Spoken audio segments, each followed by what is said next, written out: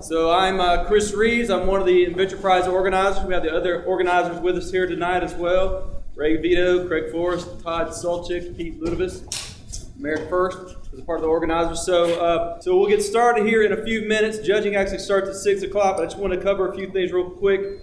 So we started the competition with 537 students, so we are down to 266 strong. So this is the most ever in terms of students who've actually competed in the Inventure Prize by more than 100 plus students. So you should be commended. It shows that innovation and startups are alive and well here at Georgia Tech. So get a big hand for that.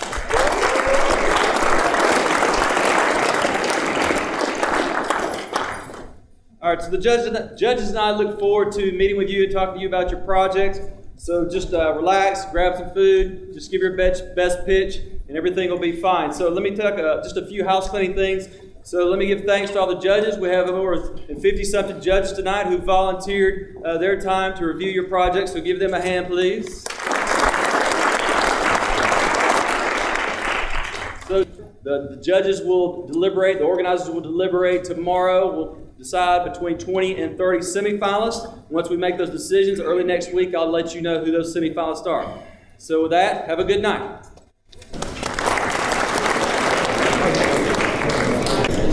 Hi guys, we are at Inventure Prize 2016 in the class atrium, and we're going to interview a couple of teams before the judges get here to judge them. Hi guys, welcome to What's the Buzz, and please introduce yourselves. My name is Daniel Pardo. Hi, I'm Adriana Bodlak. I'm Nico Villarroel. And I'm Chidozia Ugumadu.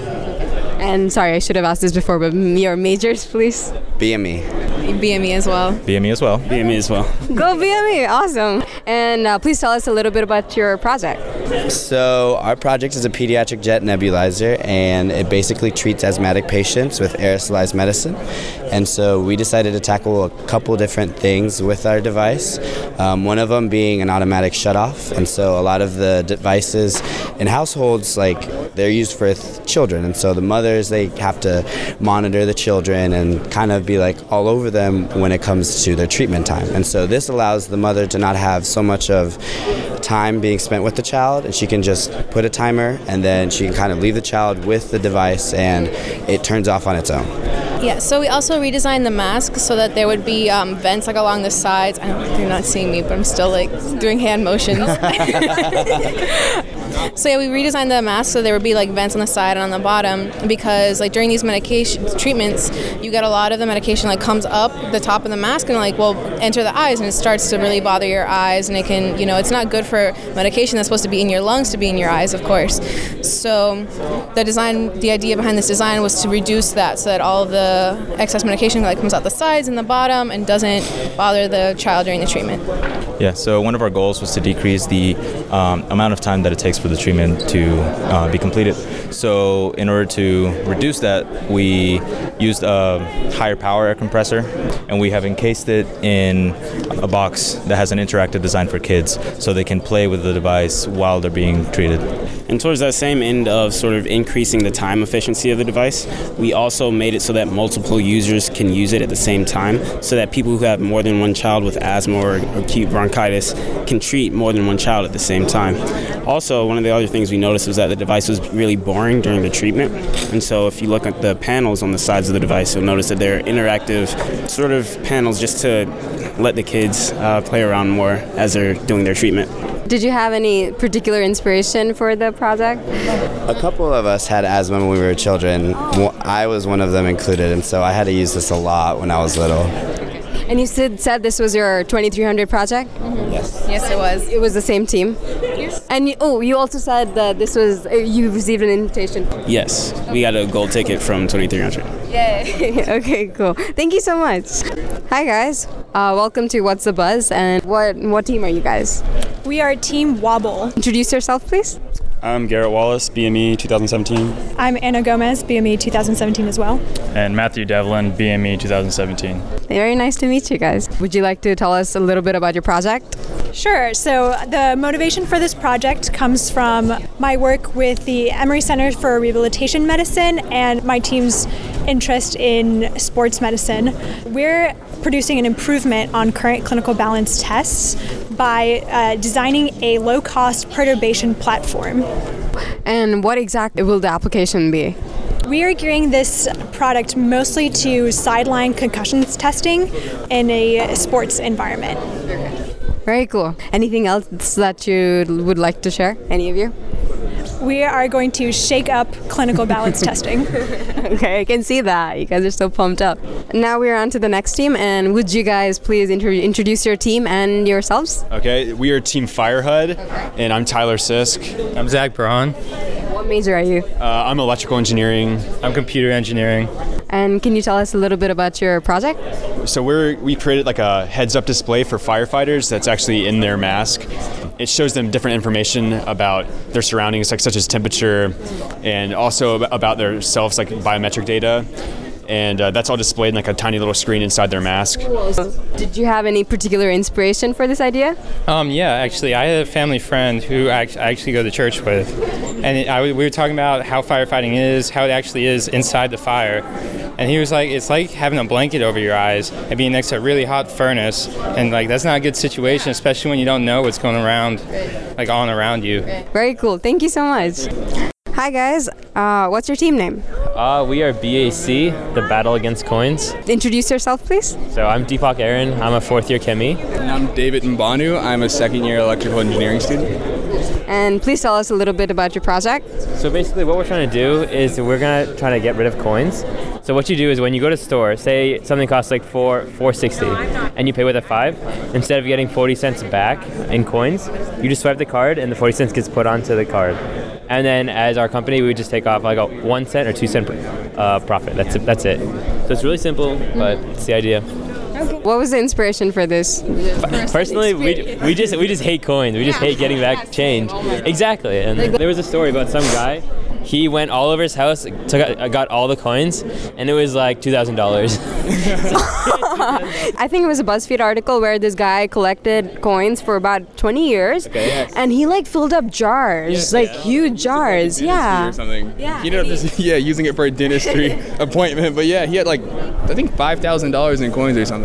Was it that much? Yeah. It's like a penny costs 1.7 cents to make, and then nickels cost 8.09. So both, but I think annually the U.S. loses $100 million every year just on making pennies and nickels. That's an interesting statistic. Thank you so much. Anything else you'd like to share with us? Yeah, just some applications. So we were thinking places like gas stations. Like people pay there all the time with like little change. They'll buy like some beef jerky, or maybe they'll buy $20 worth of gas, but they're consistently getting change back, and so that change tends to add up. And so one very easy way to use this would be something like a vending machine. Like you always have to have like $1.25, and you're like, okay, I have $1, but not $1.25. They don't take debit cards.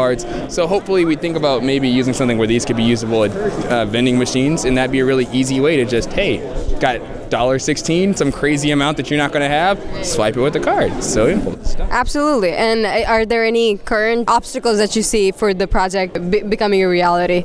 I guess the main obstacle, if you will, is basically there's going to obviously would have to be a big software implementation. So you have cashier registers. There has to be some sort of software relating to that. So if we were to win the competition and get money, we could put that towards funding the software venture. And of course, it would have to go, it's go big or go home. Right. So it'd have to be like around everywhere. So we'd use our money to hopefully get around so everybody could use it. Be helpful. Yeah. This is very cool. Thank you so much. Hi guys, how are you? Doing well. What major are you guys? We're all IE. Yeah. And introduce yourselves. My name's Saeed Siddiqui. My name's David Wang. And I'm his brother, Henry Wang. Okay, and please tell us something about your project. So we're Navlit, and what we really seek to do is like when you go to a new place, you don't really know anything about the city where you're visiting. You often sit in your hotel room or you kind of walk around not knowing what to do. What we hope to do is connect you with somebody like you so you can quickly and efficiently get the best experience you can. Put short, we're the Uber of tour guides. Makes it kind of like a Tinder, coffee meets bagel kind of thing, but without the dating element. Please? Yeah. You want to be your global friends in travel. So you want to be by your side and you can get the most out of your traveling experience. What was your inspiration for this idea? So actually, when we started thinking about this idea, we were actually thinking about the Inventure Prize. We started thinking like, okay, we need to think of an idea for the Inventure Prize, and we had a bunch of bad ideas, and we ended up coming up with this one. And when we thought of this idea, we decided to enter Hack Atlanta with the idea and build a web app for it. And we actually placed second place overall there and won the Best Microsoft Prize. So, wow. Yeah, that Surface Pro is actually from the winnings from that. I sort of also thought about this idea, like Saeed mentioned earlier, when we were in an internship. So I was interning in Cisco Supply Chain in Lawrenceville, and there had been an intern from Northwestern, and he had been there for one term. He was co-oping. And so I asked him, what do you think of Atlanta so far? And he hated it. He said it was horrible, but that's mainly because he's stuck only to Lawrenceville and Metro Atlanta. So I said, you know what? You never actually ventured into the city because you're just kind of alone here. So let me take you. So give me the summer, and let me show you what Atlanta truly is like. I showed him all the ethnic cuisines, the diverse culture that we have, Persian food, Indian food, Chinese food, everything, dim sum, you name it. I took him, you name all the nightlife. I took him all the bars in Buckhead, nightclubs, everything. By the end of the internship, basically, he said he'd live here. He actually was like, Georgia Tech, Atlanta, man, I wish I was here instead of Northwestern. So I kind of, convinced him, and that's what sort of when me and Saeed and Henry got together, there should be an infrastructure for us to kind of accelerate that kind of relationship. Right. So, and all of us are big fans of traveling, and one very important aspect we realize is that when we go out with friends, it's all the insight experience that they have about their city that get us the most into knowing, how is this city truly like? Unlike what they advertise about online, or say we Googling something and see all the attractions online, all those things are a little bit different from a local's perspective. And that's why we want to connect this bridge to connect people from the outside to people who have been living in that place for maybe several years. And so we can really just give them the opportunity to connect, to bond, and maybe they can share their interest. And eventually they become a lifelong friend. No, absolutely. It's a great idea. I see a matrix that's on your screen, which is comparing your company to popular travel websites, right? So can you tell us how it's different? So basically, how the application works is that the first step is you go to the city, you say where you're going, and then you're immediately brought up with, kind of the attributes you'd put in, so your interests, your background. So maybe your example background would be, what ethnicity are you, or, what college did you go to, where do you work, where are you interning, what kind of stuff are you doing in your internship, and also your interests, what are some of your habitual things you like to do, what do you like to read, books, et cetera, and then once you do that, we run a matching algorithm on that with our current tour guides that are in the area, and you'll be able to see all the matches through the tour guide. So when you are going on an actual tour guide, you're essentially going with a friend, someone who's really similar to you. So the places that you go to will be matched to both of your interests, and it'll be a very fun and enjoyable experience.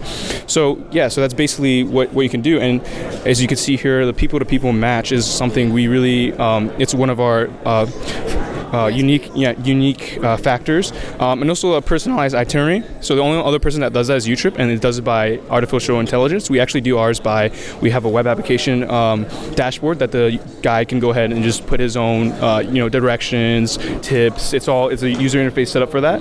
And also besides Meetup, we were one of the only ones to target initially college students and interns. And we, of course, a lot of people, everyone else is focused on travel guidance, but basically, the college intern scenes and kind of the personalized itinerary, along with, who you are as a person, makes us unique. Go for a vacation now, because I'm I think this every time I go for a vacation now, because I recently went to Vegas, and I went with my family, and I would get so frustrated because we couldn't decide where to eat. We went to this place called Grand Lux 3 times, and it's just Cheesecake Factory. It's the same exact thing. It's actually made by the same company. I think the cost you pay to get someone who's an expert in the city versus the cost you pay for having a bad experience, it's totally worth it to pay that extra amount. So when I go live, next time when you go on traveling, you don't have to think about all the other tools. Okay. Just go straight to our navlet.com and you'll find something there. Yes. I will. Thank you so much. Hi guys, how are you? I'm doing well. Please introduce yourself and your majors. I'm Patrick Pitaluga, and I was a business administration major. Was. And now? I am a co-founder of Grubbly Farms. Oh, very cool. So you've graduated? Yeah. My name is Sean Warner. I was in building construction, and I also got out in May. Very cool. I didn't know people came back to do Inventure. Yeah, we're Cool. to do it. So Wow. you can apply to Inventure up to 1 year after graduation, as long as you came up with the idea while you were still in school. Okay, so you were one of the teams that got the golden ticket or something on Capstone? No, we had previously been accepted into startup semester, which was a 10-week program in my final semester at Tech. After that, we were accepted into the startup summer program through CreateX, and then here we are now. So you've done everything that you could possibly have taken advantage of at Tech. So that's amazing. Okay, please tell us something about your project. So we are growing insects to create a new source of sustainable protein. So right now the main sources of protein are fish meal or soy meal, and there's a superfluous amount of food waste in the U.S. So we're taking that food waste, feeding it to insect larvae, and then processing the larvae into a high protein or rich protein source that goes into animal feeds. And the invention that we're showcasing today is something that we've been working on for the past few weeks. It's a new way to grow insect larvae at a much denser scale. So pretty much you can grow more larvae in a smaller facility and a smaller footprint, just increasing the overall efficiency of growing protein. How did you come up with the idea? It kind of started off as a joke. Our last semester in Georgia Tech, we started this breeding flies in our laundry room down at Centennial, and we actually had read online the U.S., the whole insect industry was kind of lagging behind just due to the stigma of insects, and Africa and Europe were really pushing forward for this, and we read that breeding the flies is actually one of the most challenging parts in an indoor environment. So that's where we started in our laundry room, and after a month of experimenting with different light sources, we were able to actually get some egg production. From there, we eventually moved to a greenhouse in my backyard, and then recently we partnered with Kennesaw State University, and we're utilizing a greenhouse on one of their farms. Did you guys have any kind of cell culture or vet lab experience before at Tech? Nope. Not really. I mean, being building construction and business, the biology aspect was pretty new to us, but Tech taught us how to stick our head into a textbook, so. Very cool. Did you have any inspiration for the idea? Not really. I just love the whole potential for pretty much doing good for the earth, reducing our dependency on overfishing the oceans, reducing the amount of land that we need or rainforest that we cut down to grow more soy. And then also just reducing the amount of food waste that goes to landfills. I mean, the overall social and environmental impact that we can have on a large scale is really, I think, one of the driving forces behind doing this. And what will be the most common obstacles that you face to make this mass producible? Okay. In the U.S., it's legal.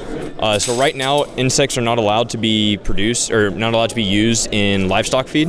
It has to be an approved source. So we're working with the FDA and the USDA now to get insects, or this particular species, the species we use called the black soldier fly. We're working with them to allow that to be used as animal feed. So we're going through feed trials and things of that nature with them and with other universities to prove the safety and that it doesn't alter the taste of meat or anything like that. Once all that's done, it should be about maybe a year to a year and a half out for fish to be able to do it, but it might be a little bit longer before chickens can eat it as a feed source. So we're still in research and development. We are currently selling in the market. However, we've entered the market as selling just whole dehydrated larvae as treats for chickens. Right now there's a growing number of people who keep chickens in their backyards as pets, either as a hobby to have eggs or just, as pets. And some of these people buy treats for them. Right now on the market, most treats are dehydrated mealworms, all of which come from China. And so our entry into the market, just so we can start selling before we have legal approval to go into actual animal feed, is to sell these as treats to the pet poultry market. And it's the U.S. grown, sustainable, environmentally friendly chicken treat, whereas instead of coming from China, it's grown in the U.S. And with the aspect of actually raising the larva, we do offer a waste management service of collecting food waste. Right now, even though we still are very small scale, we're collecting food waste from Arden's Garden, a lot of their pulped food waste from their juices that they make, and we're recycling about 600 to 800 pounds a week. Wow, that's intense. Yeah. But great talking to you. Thank you so much. Thank you. Hi, Zach. How are you? I'm doing quite well. How are you? Good. Can you tell us about your project? So my project is the Cocoon 360 system. It's a lacing system for a shoe, specifically a cleat. The main problem that athletes are facing today is that shoes are becoming lighter but less protective. A lot of ankle injuries and a lot of foot injuries are occurring in the world today, and that's because there's no compression around the ankle or compression around the foot. So our idea is to create a system that has 360 degrees worth of compression. The only way to do that is to incorporate the lacing system into the shoe itself and not just on the very top portion. So we're creating a looping system basically around the foot and around the ankle. This has amazing health aspects, and hopefully we hope in the future to incorporate 2 or 3 systems, as in your ankle, your foot, and your shoe, to being one system, an all-incorporative system. Again, the system is a Cocoon 360. And what was your inspiration for this? I was actually injured for a career-ending injury with my ankle, and during the recovery process, and every shoe that I ever put on never gave me the support that I really felt I needed. That kind of came into all culmination when I decided to make my own shoe to really beef up my design.